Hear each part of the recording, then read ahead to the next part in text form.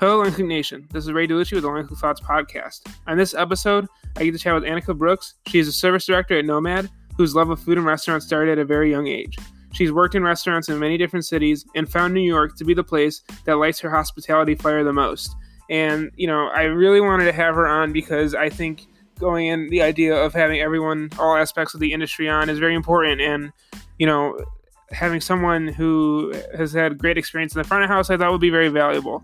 I know we've had sommeliers on recently or people of wine, and I really wanted to have someone focused on service and what it means for the guest interaction because I don't know about y'all, but I'm really missing guest interaction in terms of going out to eat. I really am worried about the future of dining in terms of if we'll, how it's going to look, if we'll be able to go to restaurants and sit down next to each other and enjoy meals with each other. And, it's one of my favorite things to do. And so I really wanted to have someone on to kind of talk about that, kind of talk through it and get their thoughts on it. I wanted to see how her career progressed from this point. And I really think it's a good conversation, a lot of value there for anyone looking to get in the front of house industry, even during this time. I think she has a lot of lessons that she can share. So I really hope you enjoy the episode. I really hope everyone's doing well during this quarantine. I hope these episodes are helping in some way. I really find enjoyment in doing this, and I really hope you all are enjoying listening. So I hope you all are well. I hope you're staying safe, and here we go.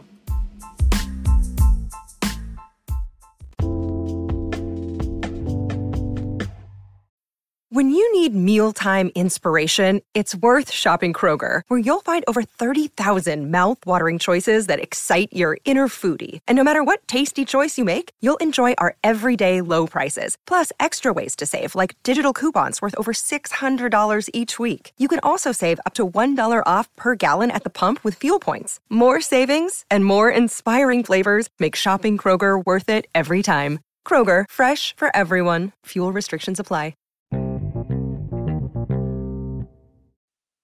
Hey, welcome to the podcast. Thank you. If you just wanted to start by introducing yourself, that would be great.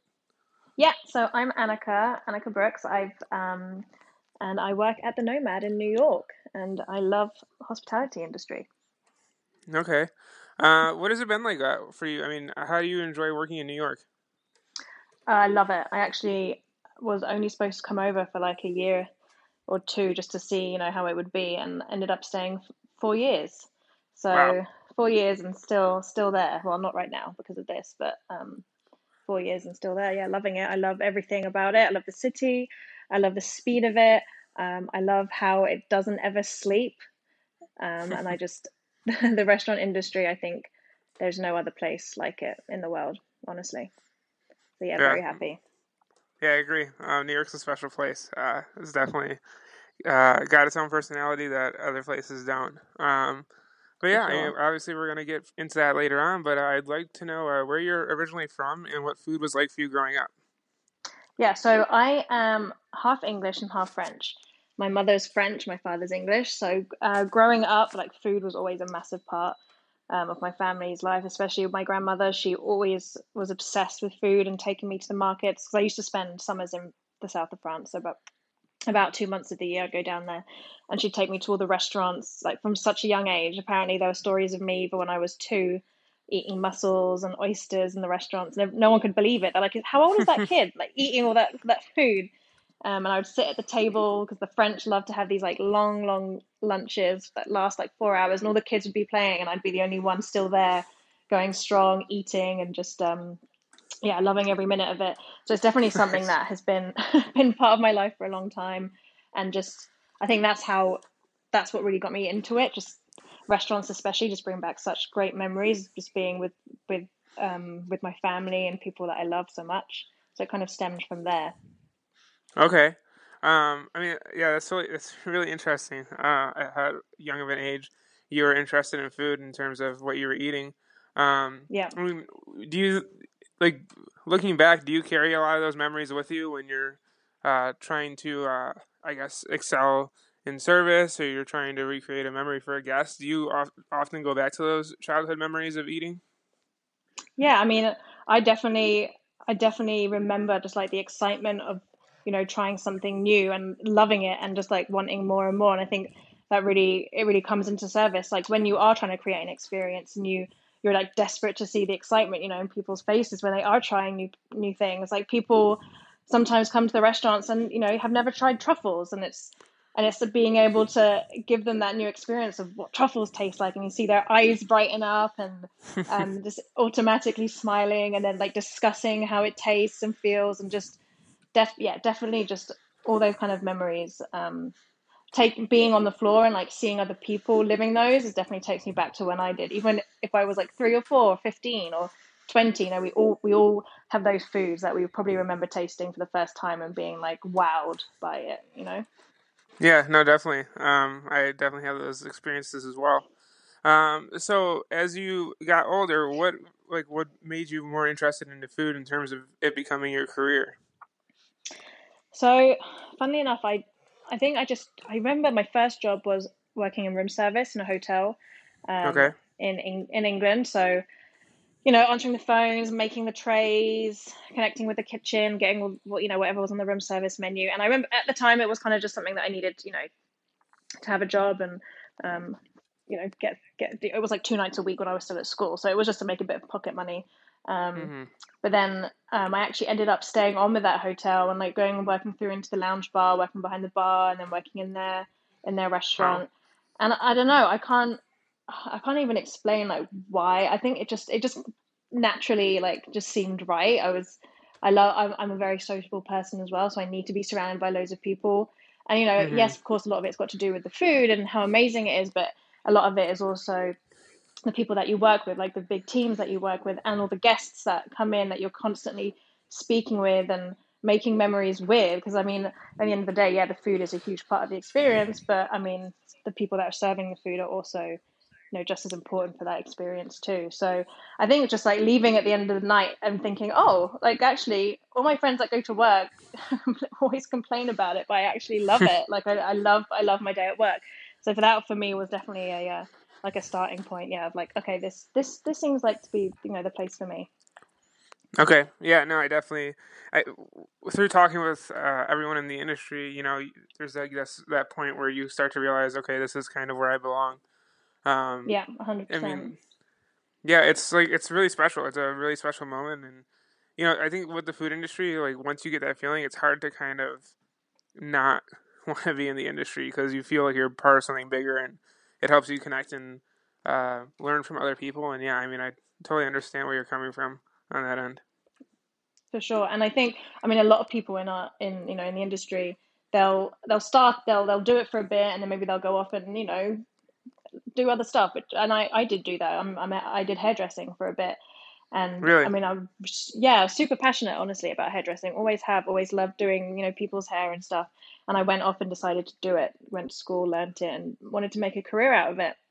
Um, and there's just something I missed. I don't know if it was just because it was always like one on one with guests, and I just missed like the hustle and bustle. I missed like I actually missed the hours, like the evening hours, and being out and about when everyone else is out and about. And it's just crazy how this industry, once you're in it, it will take you back if you're meant to be in it. It won't let you Hmm. get away. No, definitely. Why hairdressing? Talk me through that in terms of why you enjoy it so much. um, I think so. That was actually my first job in the industry was at that restaurant, but my first job when I was like 13 years old was in England we call them Saturday girls in the salons, and it's like the washing of the hair and like sweeping up the hair and making teas and coffee. So actually, I guess it did kind of fall in the same hospitality realm. I was making the teas and coffees and giving it to the customers or the clients and chatting with them and sweeping up the hair and helping the hairdressers, like watching them work. And I was always Hmm. fascinated by the technique of hairdressing as well. And even like gent cuts just being like so precise. And I was like, yeah, I think this is what I want to do. And I think there's something to be said for your first job and the first thing that you see, and you look up to these people. And I was like, yeah, that's it. That's what I want to do.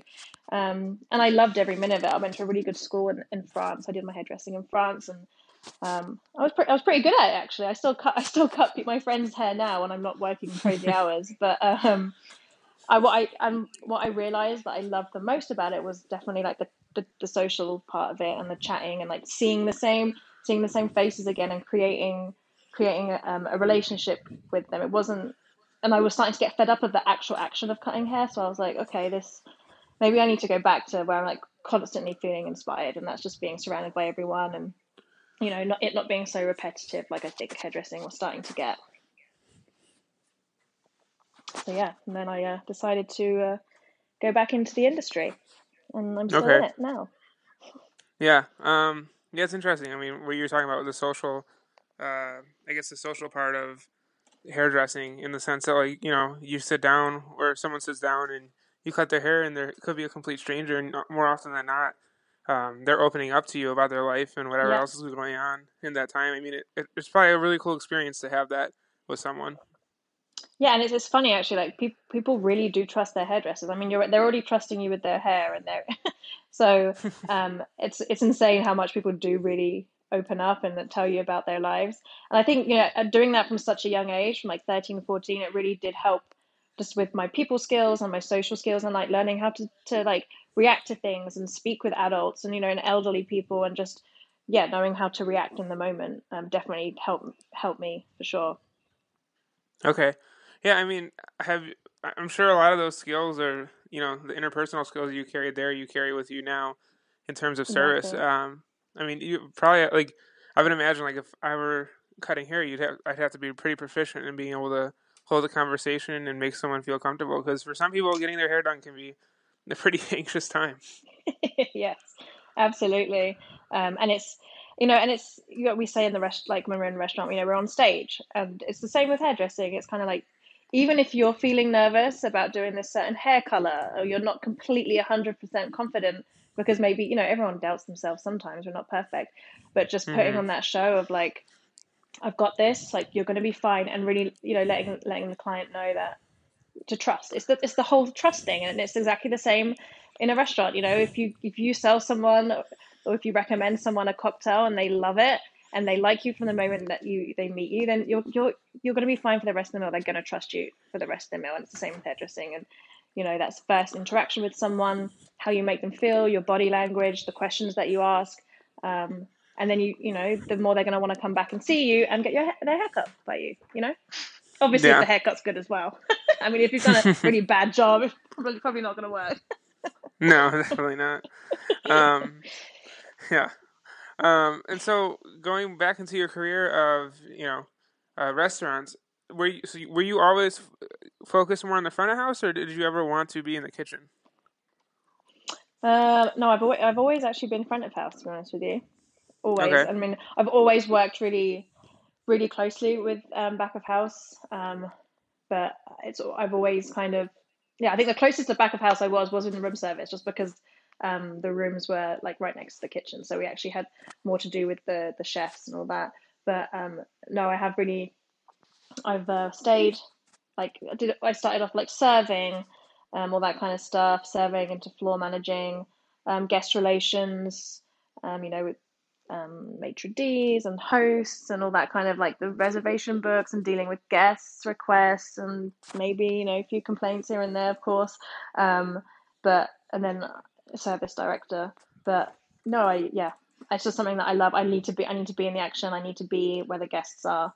I always say to the chefs, like, it must be so hard, like, no, there's another world going on up above, or wherever the dining room is compared to the kitchen, and they just don't know what it is. It must be insane.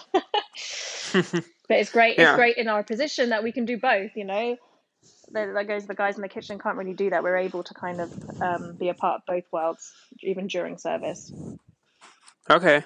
Yeah, and I was gonna ask you along the lines. The reason I ask you about front of house, because it's very rare for me to talk to someone who's been in front of house their whole career. I mean, not rare in the sense of it happens, but in terms of guests on the podcast. And so I guess the question would be, like, as you were, like, becoming more and more in love with front of house, and you were getting better at it, and you were developing your career, Hmm. who are some people you would look up to front of house wise? Because with cooks, there's dozens, if not hundreds, of chefs we look up to, and I often think about, like, for the front of house, who would you have looked up to or saw as someone prominent in the industry for front of house that you kind of admired as you were working your way up the ladder, so to say? I mean, Will Gadara for sure has like always been. my mentor, and I was very lucky to be able to work with him, especially when I started for Make It Nice. But just watching him was always incredible. There's something that whenever he's talking and he's telling you something, I mean, I'm not sure if you've ever seen any of his welcome conferences, and when he does do his talks, Mm-hmm. I was just completely just, there's only one person that can really make me just sit for 2-3 hours and just listen to what he has to say. Because in my eyes, whatever he's saying is just like always so inspirational.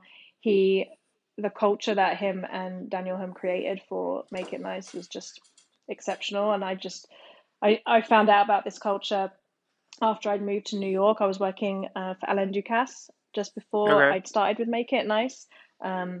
And I guess I'd always been used to working with French chefs and working the French culture, which is still quite old school, very fine dining. So when I'd been following Will and I'd managed to work with him, I was just like so over the moon. And he definitely has got me to where I am today, especially with the way I think, the way I act, and just the passion for it is definitely there because of him. Okay. I mean, yeah, that's very cool. It's really awesome, I guess, to have a mentor. I spent a couple episodes going over the idea of mentorship in the industry and how important it was for me, or it is. I mean, it still is for me. I'm pretty young compared to a lot of people in the industry, and just having people to look up to, and then having people in your actual work environment that you look up to and you want to, do right by, I think is such a good motivator to kind of excel and grow yourself in the business. Yeah, no, for sure. And I remember he always, before he moved on from Make It Nice, he just used to give great leadership talks, which is obviously, as you're moving up in the industry in the front of house, that's what you're focusing on. Um, and I remember he always said, or he still says, I'm sure, that if you want to be an amazing leader, when you walk into a room, you have to have someone. You need the people to be super happy, but also look check themselves to make sure that they're dressed correctly, or they look the part, but also with like a Hmm. beaming smile, and then you know that you've nailed it, so to speak. that's that's good advice to live by. That's awesome. So I want to go back to you moving to New York for work. So what was the, I guess, Yes. inspiration behind that? How was it like? Did you have any challenges moving to New York for the first time, or what was that experience like? um I was really, really lucky because I had heard a lot of, you have all these stories in your head, like, if you can make it in New York, you can make it anywhere. It's really tough. So I was kind of like, oh God, what's it going to be like moving to this place? It sounds like it's hell or really hard. Um, but funnily enough, was actually planning to come out here because I wanted to try and pursue my hairdressing. And I thought New York would be a great, great place for me to do that. And, the same old thing when I arrived. I was like, I got a one-way ticket. I didn't have much money saved at all. I think I had like $2,000, and I knew that rent was probably going to be eaten up in the first thousand anyway.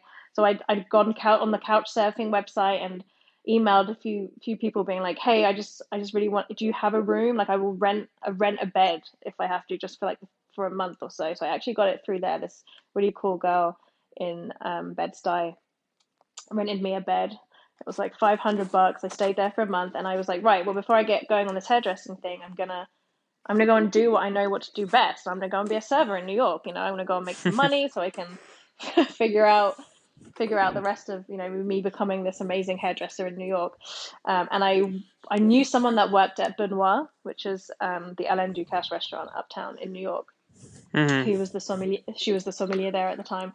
And I walked in and I met the GM, and we started chatting. I showed him my CV, and we had like this big discussion, and we were talking about things I'd done and what, hospitality and food and all this. And he said, "We'll come in for a trial." So I went in and we spent some time together, and in like a month, I was a floor manager. He promoted me to floor Wow. manager.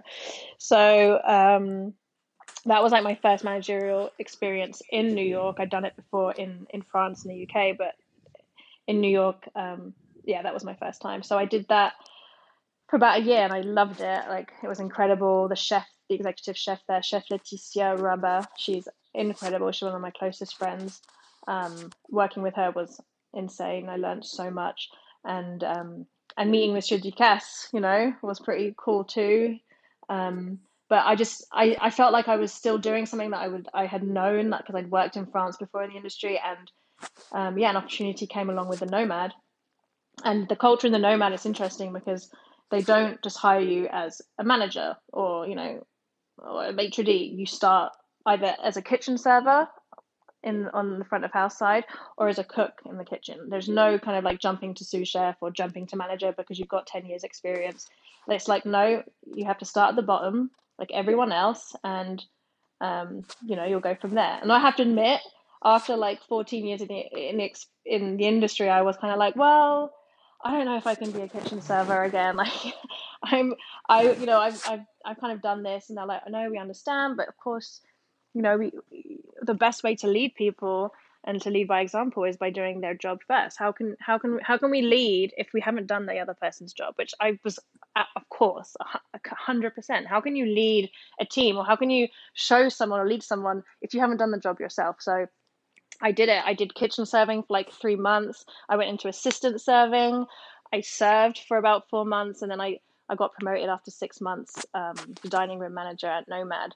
So I mean, Wow. the whole thing in New York was a bit of like it just happened really fast for me, because I walked into Alain Ducasse's restaurant like 3 days after being there, and it was all kind of like, it was all go. So I didn't really even have time to even think or process my move to New York. It just happened. I was in it. I was working, and I was just like, didn't have time to breathe, basically. But it was all fun, and I guess that's just the New York life. That's how it is, right? Mm-hmm. Yeah. Yeah. So there's no other way to explain it. New York had me pretty quickly, and I was loving it. And I think you do have to be a certain person to kind of get into it, but I don't know. It just kind of worked for me. New York has made me, and it just made me who I am today, for sure. It's made me stronger, and it's made me, I don't know. It's just, I love it. I love New York. It's the best place. It's the best place in the world, as far as I'm concerned, anyway. Yeah, definitely. I mean, what advice would you give to someone who is looking to, kind of, I guess, follow in your footsteps, be successful? I mean, obviously now with the current landscape, things are going to change somewhat, but what advice would you give to someone in front of house who wants to kind of show that they really want to be there, they want to excel, and they want to take that next step into a management role? The biggest advice I can give is be humble. Like, be humble, stay humble. Like, never pretend that you know, or never act like you know more than anyone else because you've done a job in another restaurant or you've had 10 years of experience. People don't respect that. That really, you have to, if you want to prove something and you want to be successful, then you have to work for it. And yeah, I mean, I don't think there's one day that I don't stop learning. So I don't see how anyone can go into a position thinking they know it all. And that for me is just, it makes you a more likable person as well, for sure, if you stay humble and just get on with the job and be kind. Be kind, be humble, and be honest. And then that will just get you very far. Okay. No, that's definitely good advice. And so, so I want to talk, I guess, about your time. I guess, so you, like you said, you became service director of Nomad, and what was that experience like? Obviously being a part of a restaurant that is so popular in the city, has a lot of value to the city. Was it like, kind of being a part of a place that, was pretty well known by a lot of people? It was amazing. It's funny because it didn't even enter my mind that I would be promoted at that moment. It wasn't something that I was really focused on. I mean, like, yeah, it was always in the back of my head that that's the goal that I want to achieve next.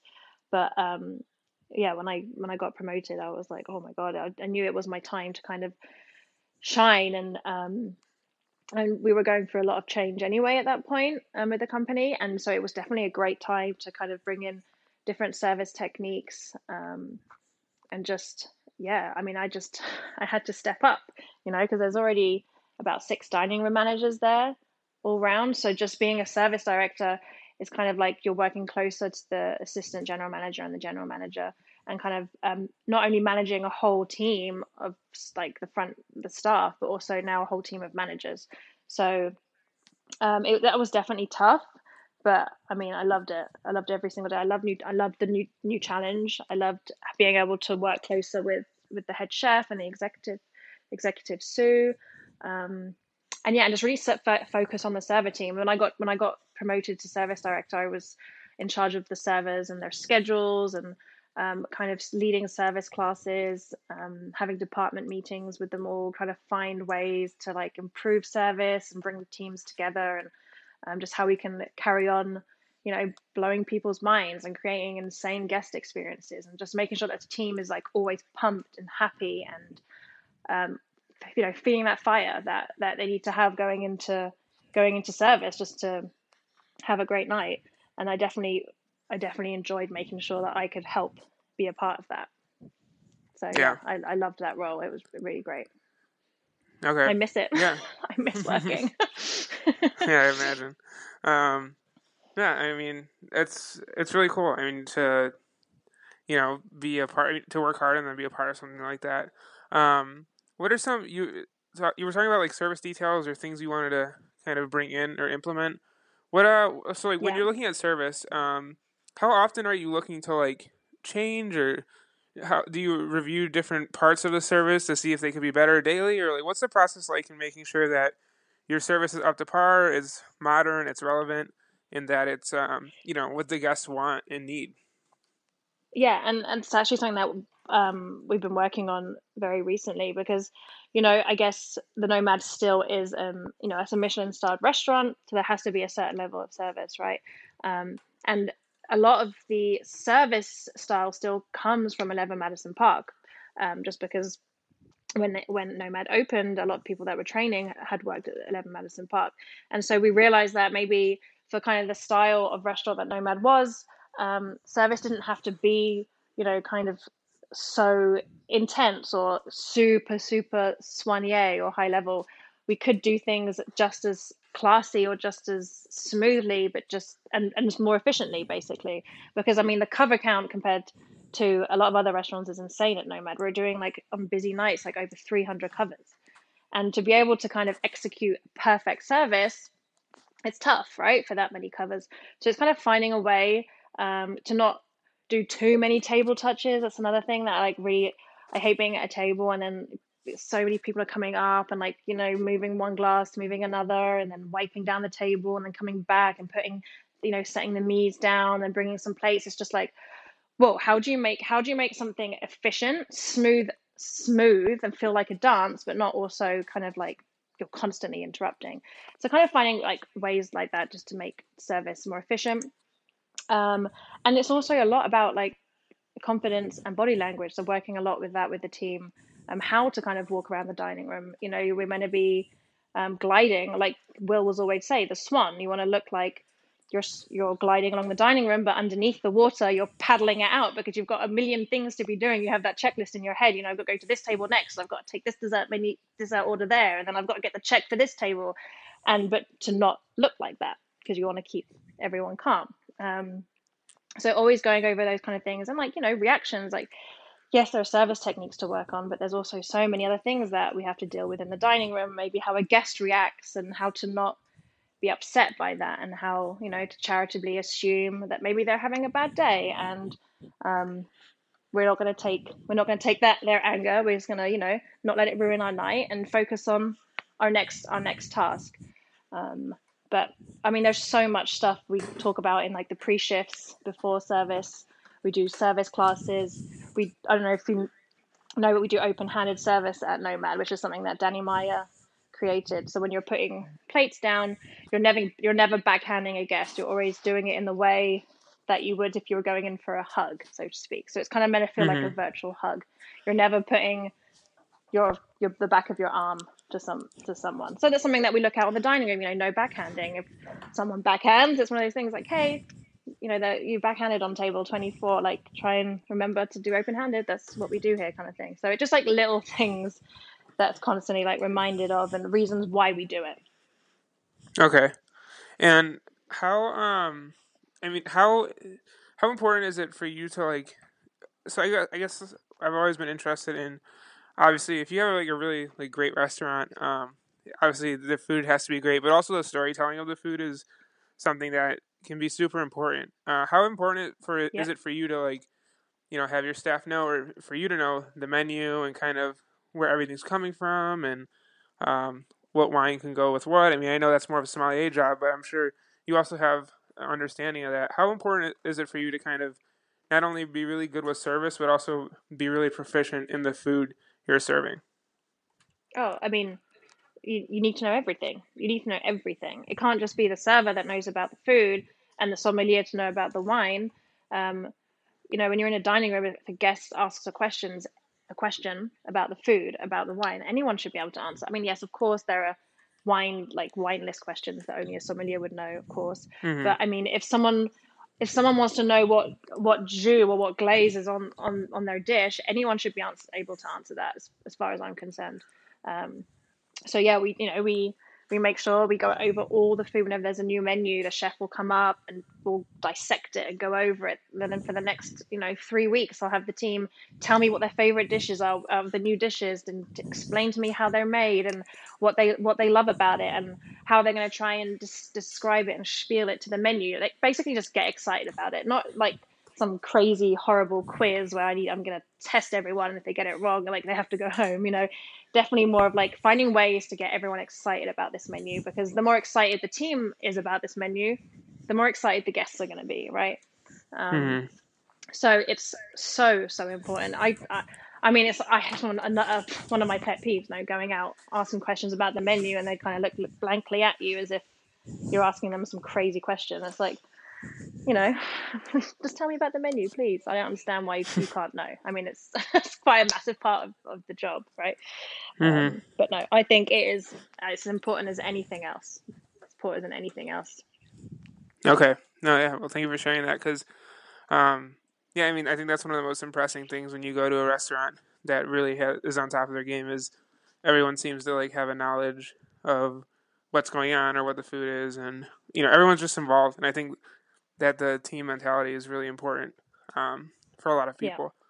for But yeah, I sure. mean, well, thank you for sharing all that. I would like to know how you're doing during the pandemic, and kind of how everything's been going for you over the last few months. I know things are kind of getting crazy, and I just wanted to check in and you know see how you're doing Oh, through all thank you. this. I'm good. I'm fine. I've actually ended up, weirdly enough, back in the village that I grew up in when I was a kid in England. My best friend from school ended up living here, so I'm back here. I'm with my best friend, her boyfriend, and their 1 year old. So we're very, very busy.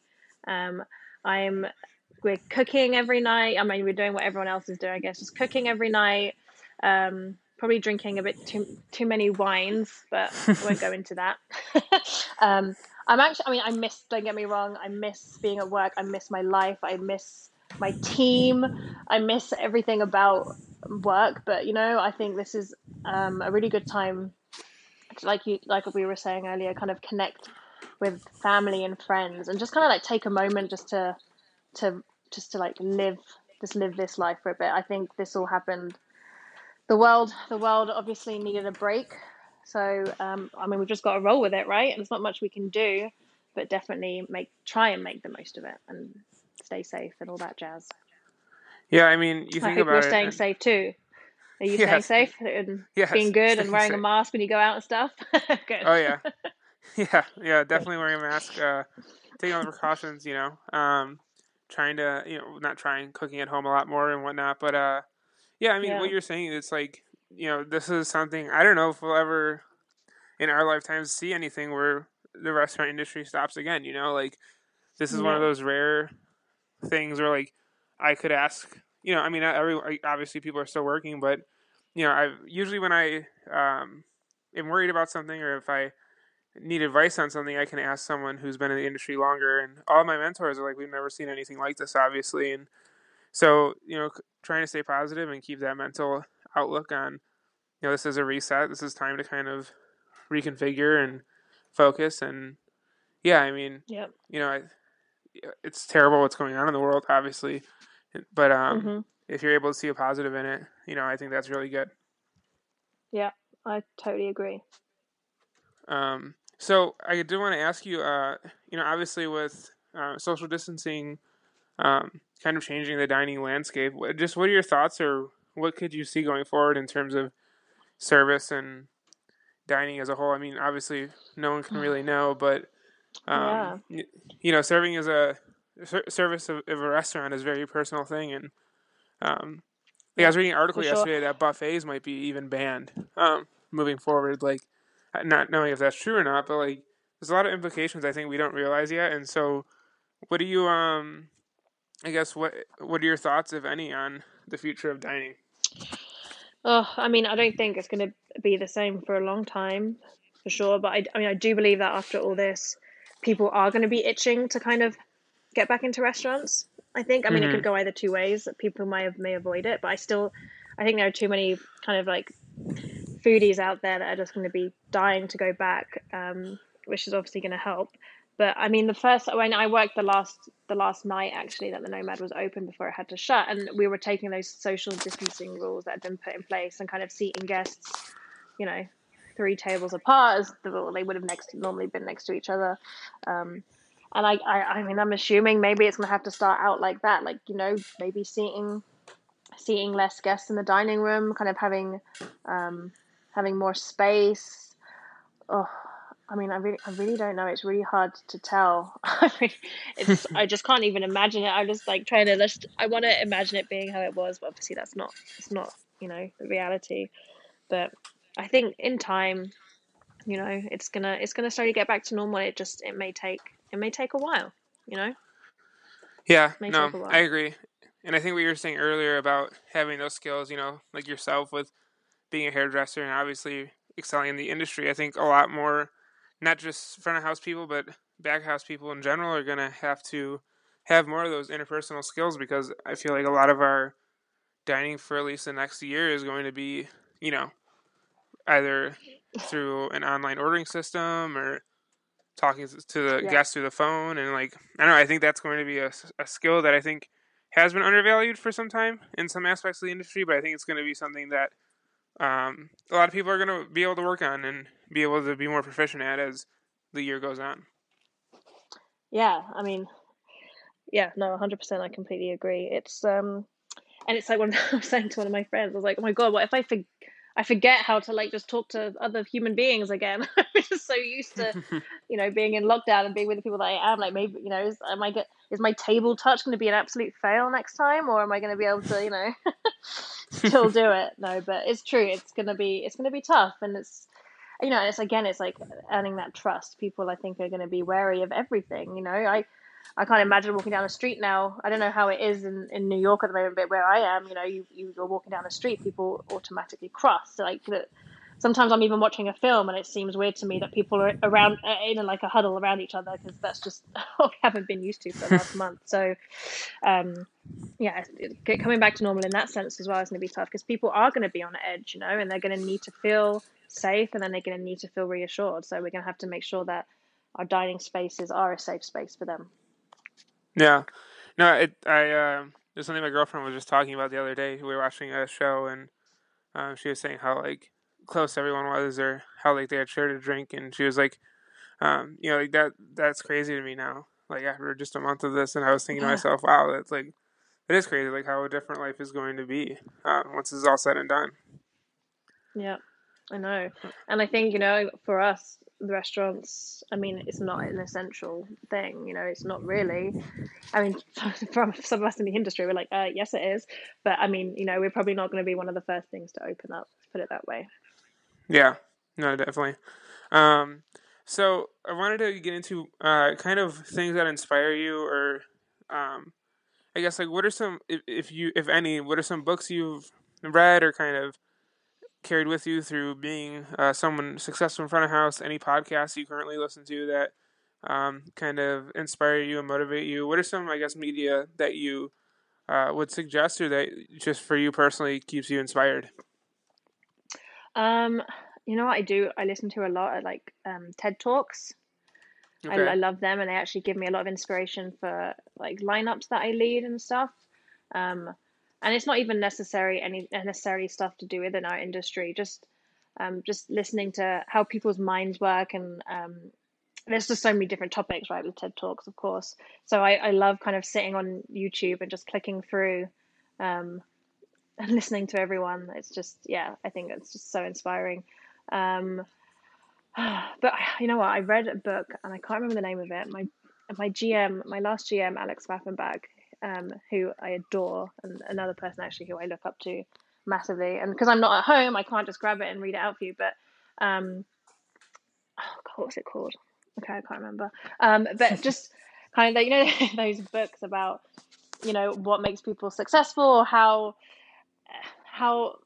it's more of like an in learning how people think, and how to like speak with people, and like just in looking into the mind and those kind of things that I always think are so useful, especially with leadership. And they say those kind of books are great for when you're either having children, or you're in leadership positions, or you're working in teams, because I mean it is really really tough when you are working in big teams, and you have a boss, or you have people that work under you or stuff. It's just knowing how to deal with like those everyday social instances sometimes.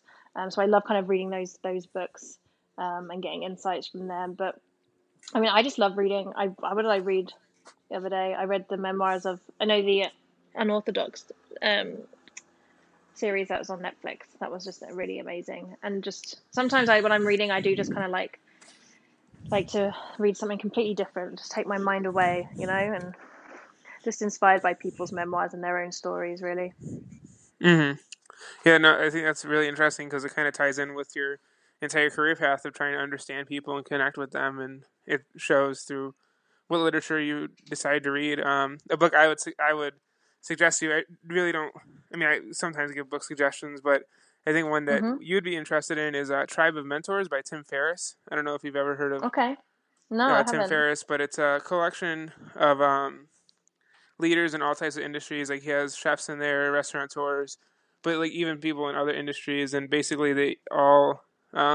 He has some like these base questions, and then each person's section, which is like 2 to 3, to sometimes even 5 pages each of them, just going into detail, answering these questions like what advice would you give yourself at 20, and just like what habits uh, allow you to be successful. It's just really cool to Yeah. have this book of all these different accounts of successful people in one place, and to kind of understand how they think and what they value in Yeah, their day-to-day exactly. lives. So, Yeah. I mean Yeah. that's Oh, a I'll good look book if into you're that. Thank interested. you. Yeah, of Yeah, I course. will look into that.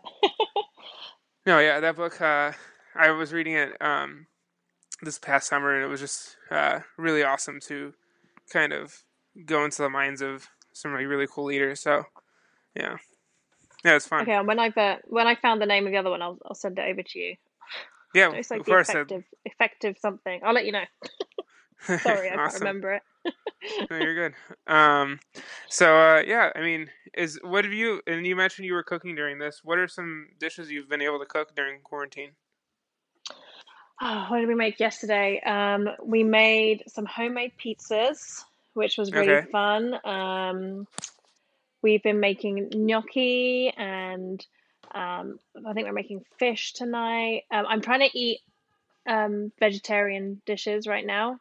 Um, Okay. so we like doing lots of vegetable curries. Love curries. I love everything that's spicy. So I literally have my red chili flakes that, I mean, the family that I'm living with, they're like, oh God, Annika with her chili flakes. I put them on everything. I just love spicy food. Um, so yeah, curries, pasta dishes. I love salad. My favorite salad ever is tomato mozzarella with fresh basil. I just think, Okay. I mean, if ever I'm feeling hungry and I don't know what to have, that's just like my go-to. I love it. I love it so much. Um, any kind, any kind of salad, really. I made the other day. I made a chicken Caesar salad. Well, actually, I did eat chicken that day. A chicken Caesar salad from scratch with the dressing, and we made some croutons with loads of Parmesan, and it was just, yeah, delicious.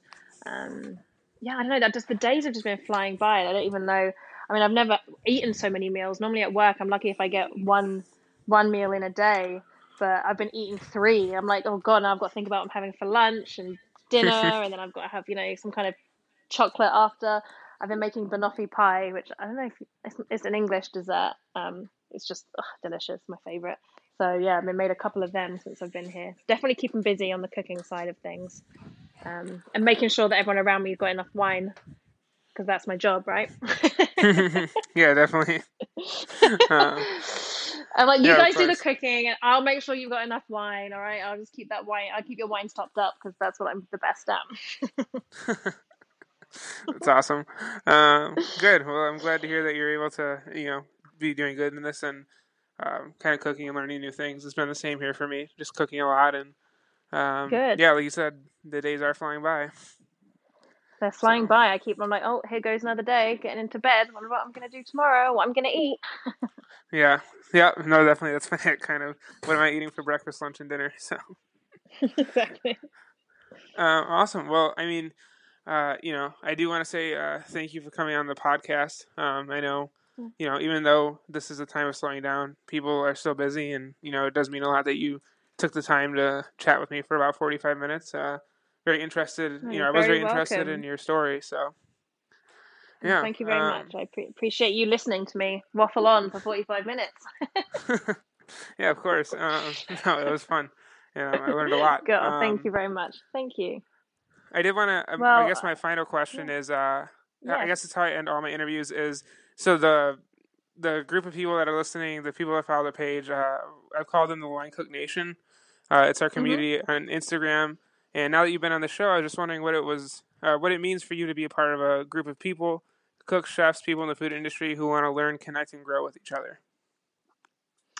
Oh, um, I love it. I love being a part of, I love being, like I said in the post that you just put up, I love being surrounded by people that have the same passion as me. And I think people in our industry can just talk about our industry like all the time about all kinds of things and just still get so fired up and passionate about it. And just I think, and it's so interesting that in this industry you can either be your cook or work front of house and still have that same passion of hospitality no matter what you're doing. And I think being connected in that way is something really, really special. And I really don't think that there are many other industries that have that. Hmm. Um, so yeah, I love it. I love that food kind of connects us all, um, like in a really strong way. Awesome. Well, like I said, thank you so much for coming on, and hopefully we'll chat soon. Yeah, thank you so much, and speak soon. I'll send you that book name before I forget. Yeah, of course. Thank you. Okay, see ya. Bye. So there you have the episode. It would mean so much to me if y'all could take the time and go on Stitcher or Apple Podcasts and leave a review. I mean, those reviews, I'm not asking you to leave a 5-star. I'm asking you to leave an honest review. Anything that I could work on or anything that you'd like to see out of the podcast, I'd really enjoy hearing that. I really enjoy the feedback y'all give, and I really try to improve upon it. And I really try to make this the best experience possible for everyone. So, feel free to leave a review. I hope you all have enjoyed this and stay safe.